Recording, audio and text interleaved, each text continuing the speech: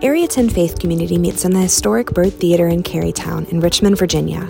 We worship together at 10 a.m. on Sunday mornings, both in person and online at youtube.com/area10church. Kid-friendly programming is also available at the same time just down the street at 2810 at Community Gathering Place. We hope to see you at the Byrd Theater soon. Now, on to this week's message. It is getting harder and harder to tell the real thing from the fake thing. They're getting really good with the fakes. Have you noticed this? Like just culture, all throughout culture, video, audio, pictures, film, whatever, like all these things, it's getting very hard to tell what's real and what's fake. And this has been going on for a while. We've had things called fake news for a while, right? Where politicians are lying to us or journalists are lying to us or whatever. Like there's stuff going on and it's been going on for a while. And we're like, man, did that really happen? And funny saying this after April 1st. I don't know, did anybody get fooled yesterday?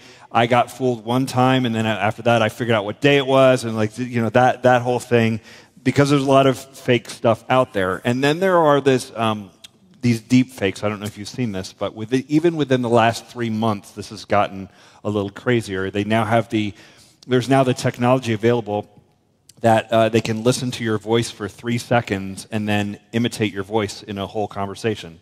So you could talk on the phone for 3 seconds, then someone could call back sounding like you, and convincingly too. Like that's a little bit like cool/terrifying. Like you've probably seen the video floating around where they've done this with Biden's voice, where they have him saying all these things they didn't necessarily say. It's hard to tell what that guy's saying anyway, but this is real, and it is very convincing. The fakes are getting very convincing, and it's odd. And then there's this whole ChatGPT thing that's going on with that. Has anybody played around with that yet? Anybody written a school report with that? Anybody filled out the resume with that? Has anybody written a novel yet with that? This is weird, and I've been following it a little bit and trying to read up on it and listen to what people are saying in culture and people who are in Silicon Valley and what are they saying about what's happening with AI and stuff. And not everything, I would say 80 to 90% of the things that we freak out about from day to day or that we're told in the news to freak out about don't come true and probably aren't worth freaking out about. And maybe this is one of those things. I don't know. But it's odd that there's been this ChatGPT's kind of fun. I can put it in there and it'll give me, I can write this essay, or I had a friend tell me he wrote a reference for someone when they left work. He wrote a reference using that. I'm like, it's kind of cool, but, ChatGPT can write my report, and it can write this reference. It can write my sermon. that's kind of nice, I guess. But where is that going? Is it going to be ChatGPT is now my spouse, and ChatGPT has now torched the sky and forced humanity to live underground and has been renamed as Skynet. This is where I'm concerned it goes. This is not good. Is anyone watching what's going on here? My wife said this to me this week. We've had this conversation recently. She was pointing out, she's like, in the Hunger Games, the Central City, those were the bad people. Or why is everyone trying to become like them? Why didn't we notice those were the bad guys in the story? And here we are, slowly headed that way. It's very odd. And I'm concerned about the things that are fake versus the things that are real. I'm concerned that we're losing track or losing a sense of the real stuff, the good stuff, because there is so much real and so much good to be had. There are real relationships to be in. There's real intimacy with people to have. There's real food to eat. There's real joy that we can have. And I don't want us to settle for, and I'm concerned about myself or my family or any of us settling for fake substitutes. And it's getting hard to tell the real from the fake. So I bring all this up because we're going to talk this week about the last week of Jesus' life. And what I want to tell you is the real story that happened about a real person, Jesus Christ, who lived in the real world, this world that we live in. He lived in the real world in the first century. And I want to talk about things that I believe are real and true, and they actually happened. And I want to get into some of the details of that. And as I talk about some of these things, I think you're going to find them a little bit hard to believe when you talk about we were just singing about the grave that didn't hold him down. The idea that Jesus died for our sins, what does that mean? That he came back from the dead, rose from the dead. That is very difficult for us to accept as real we hear that and we go, that's got to be fake, right? Like that didn't actually happen in the real world. But to be fair, a lot of things we don't believe are real anymore. So maybe our skepticism is actually just a little bit a part of that. So we're going to jump into it. I'm going to read to you in just a moment. I'm going to read to you from John. There are 4 gospel writers, 4 writers in the New Testament who took time to write down some sort of biography of Jesus' life from kind of 4 different angles. They're just talking about different things that Jesus did. And they wrote all this down so that people later could understand, hey, here's who Jesus was, this is what he did.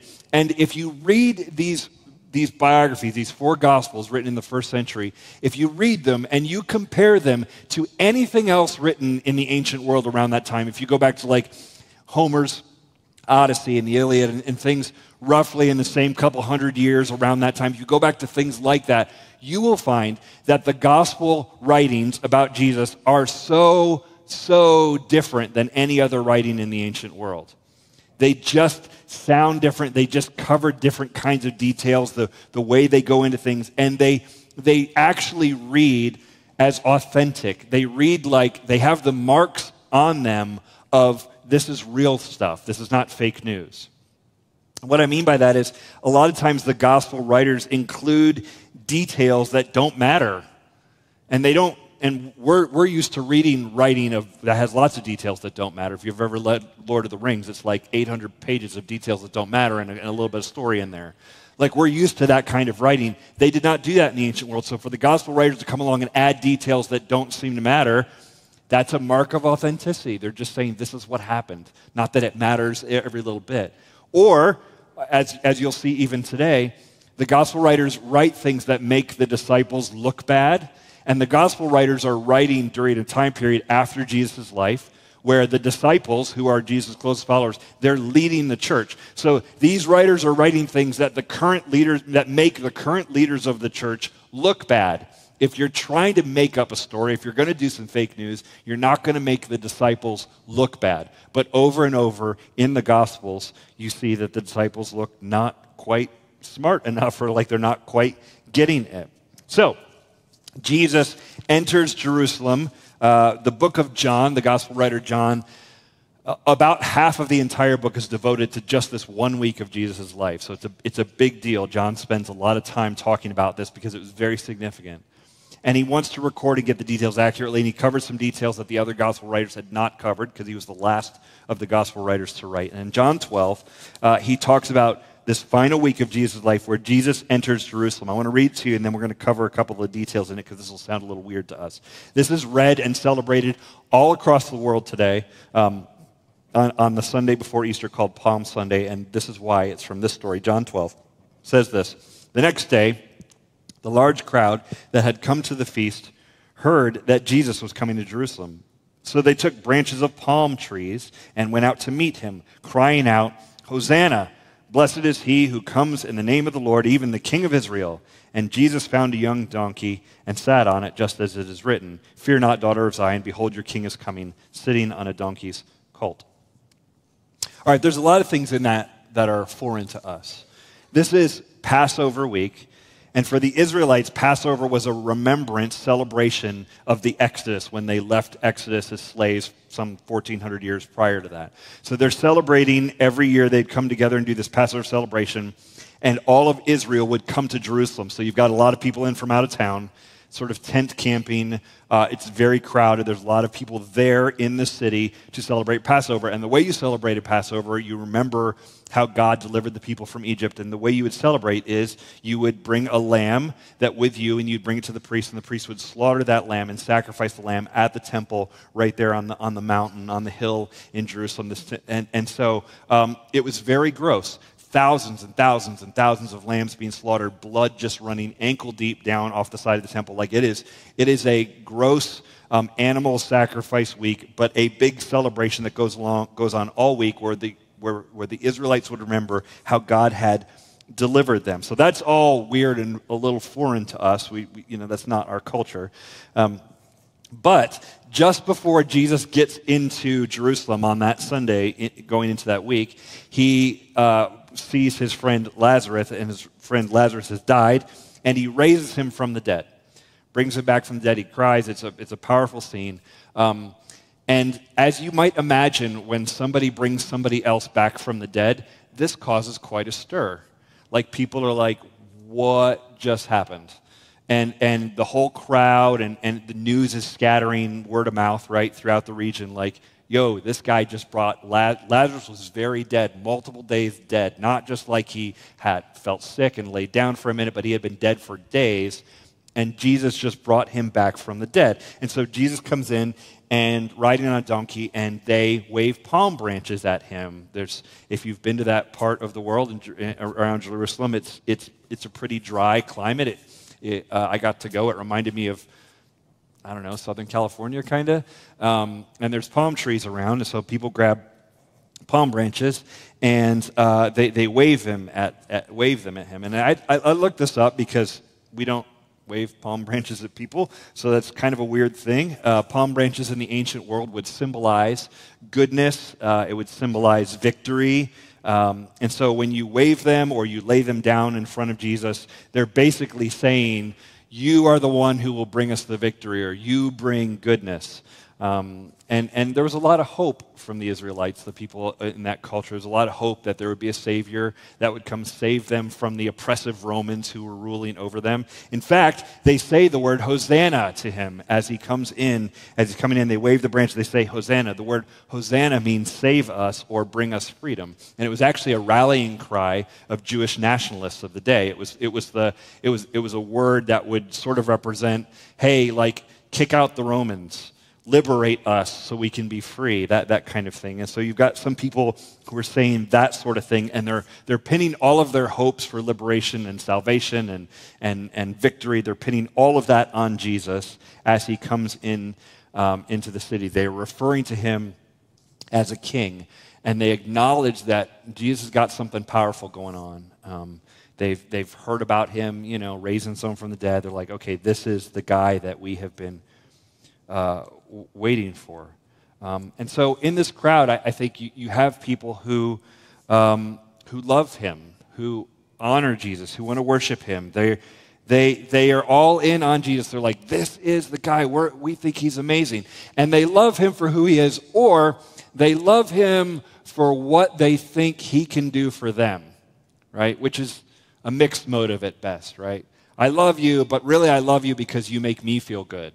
Or I love you because of what you can do for me. And there's a little bit of that as well. And actually, I think there's a lot of us in this crowd today that would fit into that crowd. Like, there's those of us who maybe that's where you're at today. You follow Jesus, you honor Jesus, you love Jesus, you worship Jesus, you're here at church to do that very thing, and you're going to honor him this week, and you're going to sing the songs, and you're going to take the communion, you're going to be like, yes, I'm in on Jesus.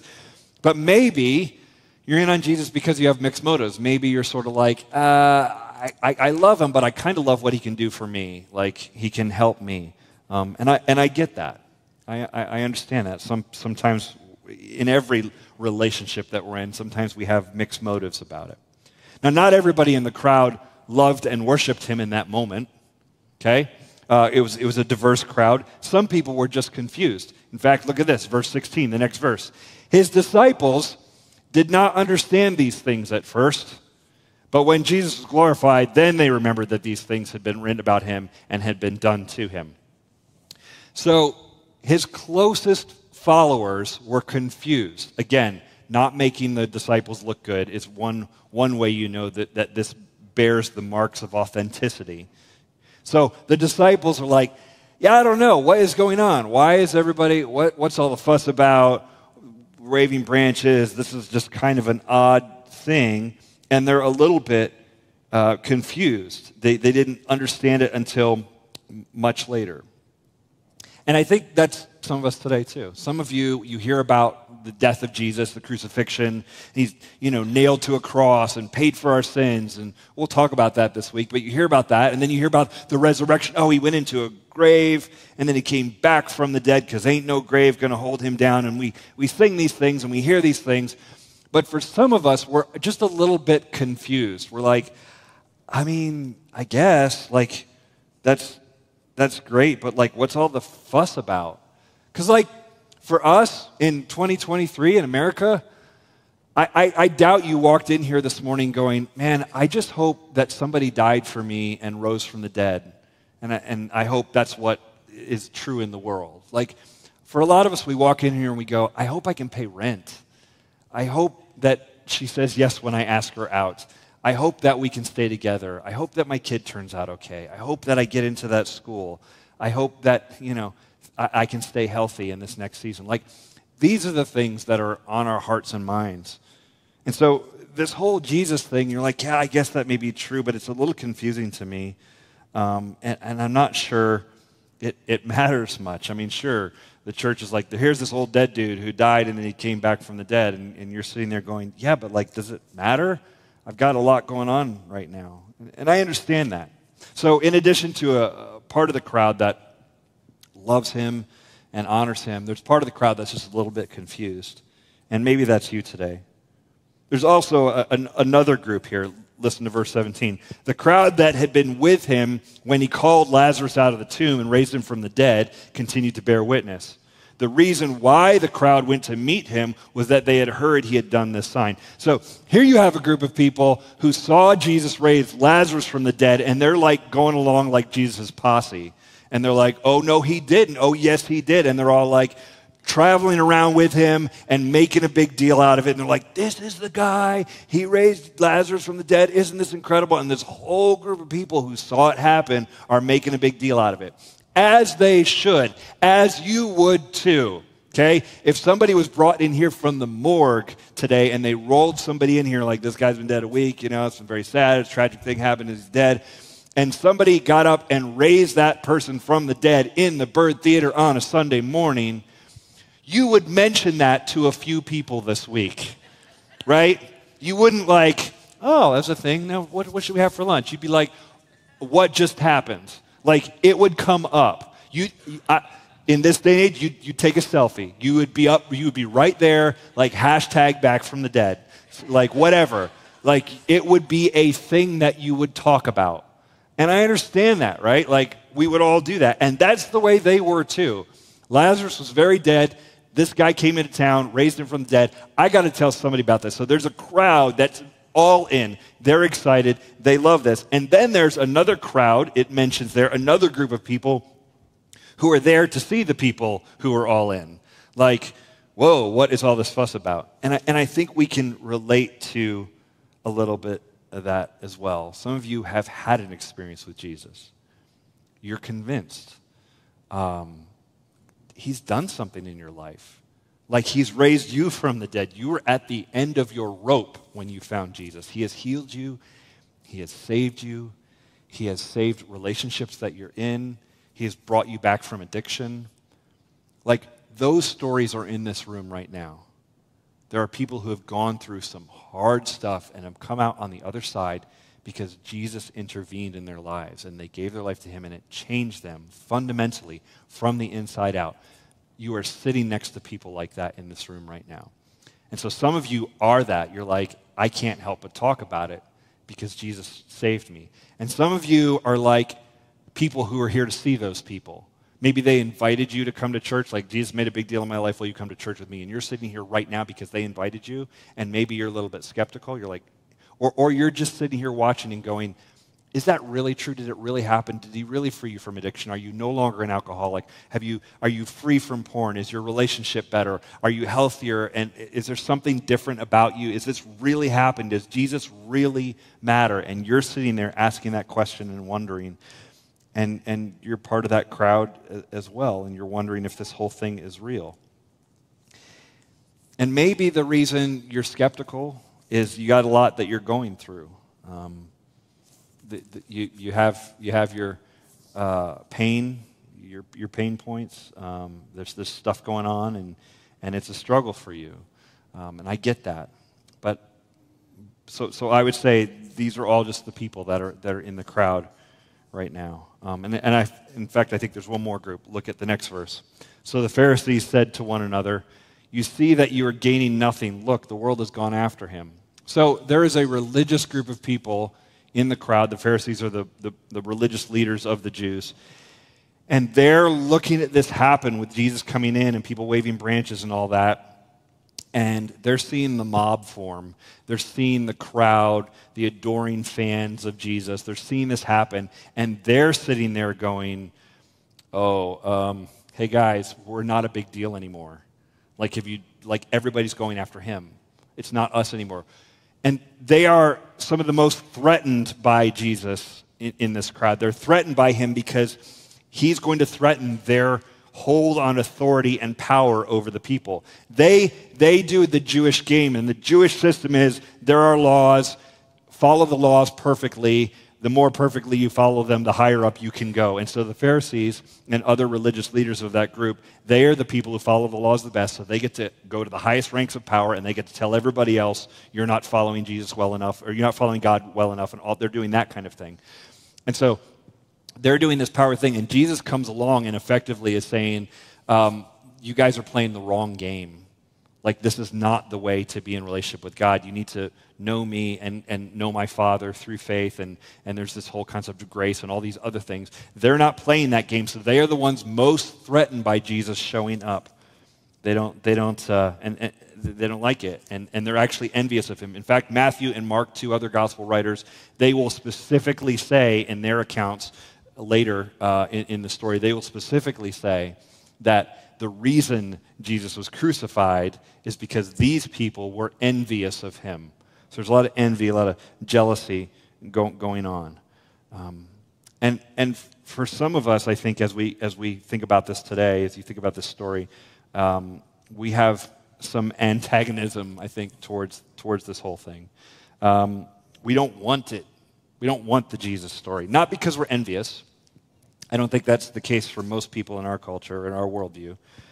I think mostly we don't want the Jesus thing because it might displace what we already have going on. Like, I have a certain way, if you're a sort of a modern American, you have a certain worldview, a certain way of thinking about what is good and bad and what is right and wrong, what is true, and how I should raise kids and what dating should look like. And you have thoughts about money and power and sex and justice and all of the things in life. You have thoughts on those things. And Jesus comes along, and if you really take him seriously, he will displace your thoughts on those things. He will challenge your worldview on those things. And there are things Jesus will teach and say that you just won't like. You're not going to like them because they're not American enough sounding to you. They don't sound enough like your friends, like your professors, like your teachers, like what your parents said.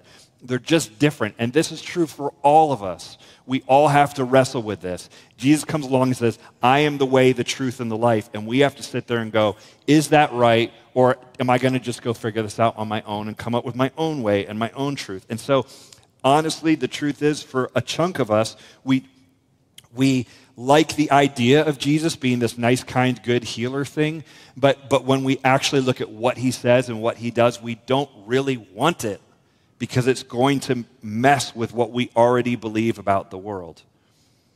And that might make us a little bit antagonistic to this whole story. Like, is it true or not? I don't care. I don't want it to be true. That's honestly where some of us are. So maybe you see yourself in that crowd. Maybe you see yourself as antagonistic, or maybe you're confused, or maybe you're worshiping Jesus, honoring him. As you sit here on a Palm Sunday, maybe you are any of those people in the crowd in some way. But here's what I think all of us are in the crowd in some way. I think we're this. We're conflicted. All of us are probably a little bit conflicted. Like, we want to believe in this stuff, but we struggle. We want to live by faith, but we get discouraged. We want to be antagonistic even, but even in that, we have some doubts. And it's like there's a little bit of a war going on inside of us where we struggle between really getting it and kind of getting it, or wanting to get it, or wanting to want to, or something like that. There's this little war going on inside of us, and we are conflicted. Fortunately, there's a great example of somebody else who felt the same way. In Mark chapter 9, one of the other gospel writers, you may have heard this story before. I just want to read it to you. This guy comes to Jesus with a significant problem with his kid.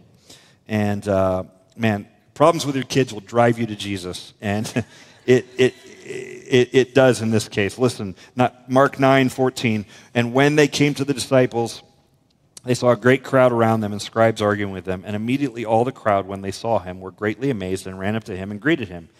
And he asked them, "What are you arguing about with them?" And someone from the crowd answered him, "Teacher, I brought my son to you, for he has a spirit that makes him mute. And whenever it seizes him, it throws him down, and he foams and grinds his teeth and becomes rigid. So I asked your disciples to cast it out, and they were not able." Now, we hear that, and if you have any sort of medical, you sort of go, that sounds like an epileptic seizure, right? We would put a medical diagnosis on that. Verse 19, "And he answered them, 'O faithless generation, how long am I to be with you? How long am I to bear with you? Bring him to me.'" I read that almost like, ugh, guys, are we still doing this? And they brought the boy to him. And when the spirit saw him, immediately it convulsed the boy, and he fell on the ground and rolled about, foaming at the mouth. So imagine this guy, there's a crowd, this guy brings his son, explains what's been going on. He comes up to Jesus, the boy falls down, starts foaming at the mouth, convulsing, which would cause quite a scene, right? So you can imagine this boy foaming at the mouth, convulsing. And I picture Jesus sort of very calmly, almost like a doctor at the bedside with good bedside manner, very calmly speaking to the father while this kid's convulsing. And Jesus says this, and Jesus asked his father, "How long has this been happening to him?" It's a very doctor question to ask, right? So how long have you been experiencing symptoms? "How long has this been happening to him?" And he said, "From childhood. And it has often cast him into the fire and into water to destroy him. But if you can do anything, have compassion on us and help us." And Jesus said, "If you can, all things are possible for one who believes." Immediately the father of the child cried out and said, "I believe, help my unbelief." This guy is motivated by something we would all be motivated by. He loves his kid, and he wants his kid to be well. I find that to be highly relatable. From the littlest to the biggest kids, you want them to be well, and you care, and there's a lot of love there. And so that drives him to Jesus. He wants his kid to be well, and so he goes to him, and he says, basically he's probably heard about Jesus doing miracles and stuff, and he says, "Hey, if you can help us." And that kind of lets that slip out, right? And Jesus is like, "What do you mean, if I can help you? Like, you know I've done miracles, you know all of these things." And then immediately, verse 24 again, immediately the father of the child cried out and said, "I believe, help my unbelief." I'm in, but I'm not all the way in. I get it, but I don't get it. I believe, but I struggle. I love this, but I've got doubts. And man, is that not the most relatable thing in the whole world? Isn't that where we are? Yeah, yay, Jesus. I mean, kind of. I'm in on God. I think. I believe in the Holy Spirit, but I don't always feel him in my life. Like, that's so relatable. That is all of us at some point. I think it's just so honest. I want to believe, and maybe you're that way too. You're like, I want to believe in this God stuff, but honestly, Jesus' followers suck a little bit, and I'm kind of over them. So I struggle. I want to believe, but the supernatural stuff is really weird because I'm a person of science, and I believe in science and that. And so I don't know that I believe in all of that stuff that seems kind of magical. I want to believe, and here's an honest one. I want to believe, but I've been very hurt and very disappointed. And I'd rather not believe in a God than believe in a God who exists, who saw what I went through and let me go through it anyway and didn't intervene or help. I just would rather not believe in a God who would allow me to hurt like I have. I get it. There are many reasons to believe in God, I think. And there are also many reasons to doubt. There are spiritual pains and emotional and intellectual. And so we end up being very conflicted. And maybe you feel conflicted today. It's understandable. There was a school shooting this week. Where was God? Why doesn't God intervene in situations like that? Your spouse wants to leave. Where is God? Why doesn't he see that and help? You have bills to pay that you can't. Why doesn't God see that and help? Your kid's going off the rails. Why doesn't God see that and help? I think it's okay to be conflicted. And actually the point I wanted to get across in all of this is simply this. It is okay to be conflicted.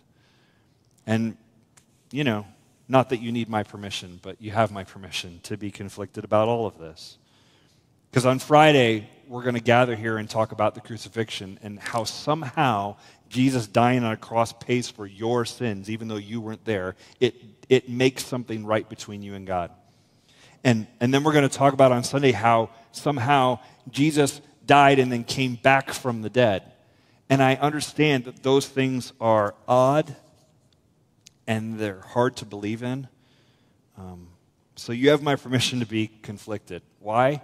Because doubts are actually healthy. I welcome the doubts here. Doubts are healthy. They are a necessary part of faith. You have to have some doubts when you have faith, or you don't have faith. You have certainty. We're not commended by Jesus for having certainty. We're commended by Jesus for living by faith. And so it is okay to have doubts. Doubts make you poke and prod and ask more questions and learn and grow. That's where you get to a lot of the good stuff. A lot of levels of development and growth and learning come from having doubts. Doubts can get you to the truth, and they can get you to faith. And this is a great thing. So if you feel conflicted, if you're like, I believe, but help my unbelief, I just want to say, welcome to church. This is how it is. This is the journey that we're all on. We're all here full of faith and full of doubts, sometimes in the same day and at the same moment, and that's an okay thing. But as we have doubts, we need to be careful in the culture that we live in not to have all the doubts all the time. Leslie Newbegin was a missionary to India from Scotland, and he wrote some really good stuff. And in the mid-'90s, he wrote this book, Proper Confidence. Excellent book, short book. And it's a lot about doubt and faith and certainty. And in there he says this. He says, if one doubts everything, one learns nothing. You can have doubts, but as soon as you start doubting everything, you're not going to learn anything anymore. You won't believe anything at all. So we have to be careful in our doubting to not be completely all skeptical. Let's be honest, it's pretty cool to be skeptical in our culture. Like it's cool to be skeptical and a little cynical and kind of unattached. Because if you're ambitious and you care too much, you'll be called like a try-hard or whatever the teens say these days. If you would try hard, you'll be cringe because you actually care, or you're emotional, or you're passionate about something. And so it's just a lot cooler to like sort of act like you don't care about anything and you're not attached and you're a little bit slightly cynical. And I understand why we do that, but my challenge is don't give in to that. Don't give in to it. It's not healthy for us. We can't doubt everything. We actually have to be able to see the truth clearly. I think it was C.S. Lewis who pointed out, if you see through everything, it's like seeing nothing, basically. The point of seeing through windows so you can see the landscape that's on the other side, not to be able to see through that as well. And so doubt and skepticism as a constant is not good and healthy for us. So that's it. Welcome to church. We all have our doubts. We all are a little bit conflicted at times. But let me encourage you as we do this Holy Week, as we gather on Friday for Good Friday over here at 2810, as we gather next Sunday on Easter Sunday, and I hope you can be here and bring a friend with you. Be open. Be open again. Don't let skepticism and doubt and pain and all of the things drive you into that dark place, but be open to the real story of what really happened in the real world, to a guy named Jesus, and the real implications that it has for our lives today. Let's pray. God, I thank you for the gospel writers writing this down so that we can know and understand what Jesus did that final week. God, all of us are in the crowd on Palm Sunday in some way. We're all lining up to wave that branch to honor Jesus, or we're lining up to watch the people waving the branch and kind of wondering what's going on with them, or we're coming with hope for healing for our kids, for ourselves. We're coming to you like, if you can fix this, if you can help. We're all in there somewhere, Lord. And so I pray you meet us in every spot that we're at this week, and that we stay open this week to what you're going to do, that you show up for us and to us in a real way this week, so that we come out of this a week from now maybe a little more convinced that you are real, that Jesus is real, and that there is hope and future for us. Thank you, Lord. In Jesus' name, amen.